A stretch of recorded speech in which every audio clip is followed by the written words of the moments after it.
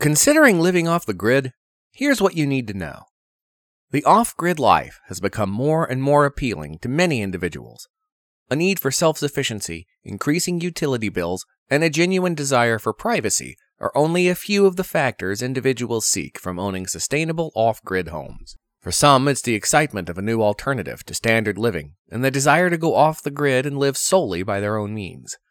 If you're planning to go off-grid, here are 3 crucial guidelines to help you get started. Finding the right location to live off-grid is critical. Although you can live off-grid to an extent almost anywhere, some areas are unquestionably more pleasant than others. In some places, off-grid communities have developed and offer some benefits from living in a more isolated area. Whichever location you choose, take these considerations into account when looking for a place to live off the grid. These are good questions to ask yourself when considering living off-grid. First and foremost, what kind of weather do you anticipate? Is the weather unpredictable? Are natural disasters likely to strike the area? What natural resources will be available in the area? Are there any natural habitats there? What are the conditions and quality of the land and soil? Is it possible to produce food there? Is the water table low enough for a basement to be built?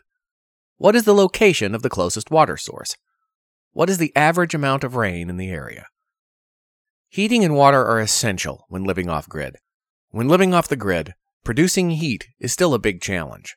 Most challenges can be overcome by solar energy, but it would be impossible to heat an entire house if you only use deep cell batteries and photovoltaic panels. There are many kits available for off-grid solar installation, and batteries for off-grid solar are becoming more efficient each year. One such battery example is the Tesla Powerwall off-grid power source. When you make the decision to live off the grid, many of the prized possessions that you own become completely useless. Perhaps even more interesting is the fact that the items you once felt were irrelevant instantly become more important. Of course, the advent of solar-powered water pumps made pumping water simple in sunny weather, but what about during long stretches of cloud cover? So what are you going to do? Fuel is required for generators. Hand pumps only need a small amount of effort. You can get water from a well using electricity if you use a hand-operated pump. Gardening and considering livestock. Going off the grid involves more than just detaching from city amenities like power and water. Starting to grow a vegetable garden will help you become much more self-sufficient. Fruit trees can be a choice to complement your growing, depending on your area. Don't forget about livestock. Chickens are easy to hold and produce eggs, and rabbits are another common off-grid small farm animal. They reproduce easily, produce meat, and are relatively simple to raise. Animal dung, as well as excess plant matter, can be composted to provide additional nutrients to the soil.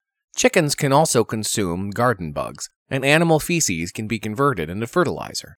Your garden can also be set up to be fully self-sufficient. This is a methodology known as permaculture. Simply put, permaculture gardening is a holistic approach to gardening. Cost of going off-grid. Some people may believe that going off the grid will save them money. In some cases, this may be true. However, it's important to remember the cost of setting up an entirely new way of living. Often the setup expenses can be high. Although renewable energy can be very cost-effective, setting up new solar systems off the grid can cost $50,000 or more. Check out the Solar Panel Off-Grid Calculator for more information. This video is intended to provide constructive advice for those considering an off-grid lifestyle. But if you're serious about doing so, you should check out more detail.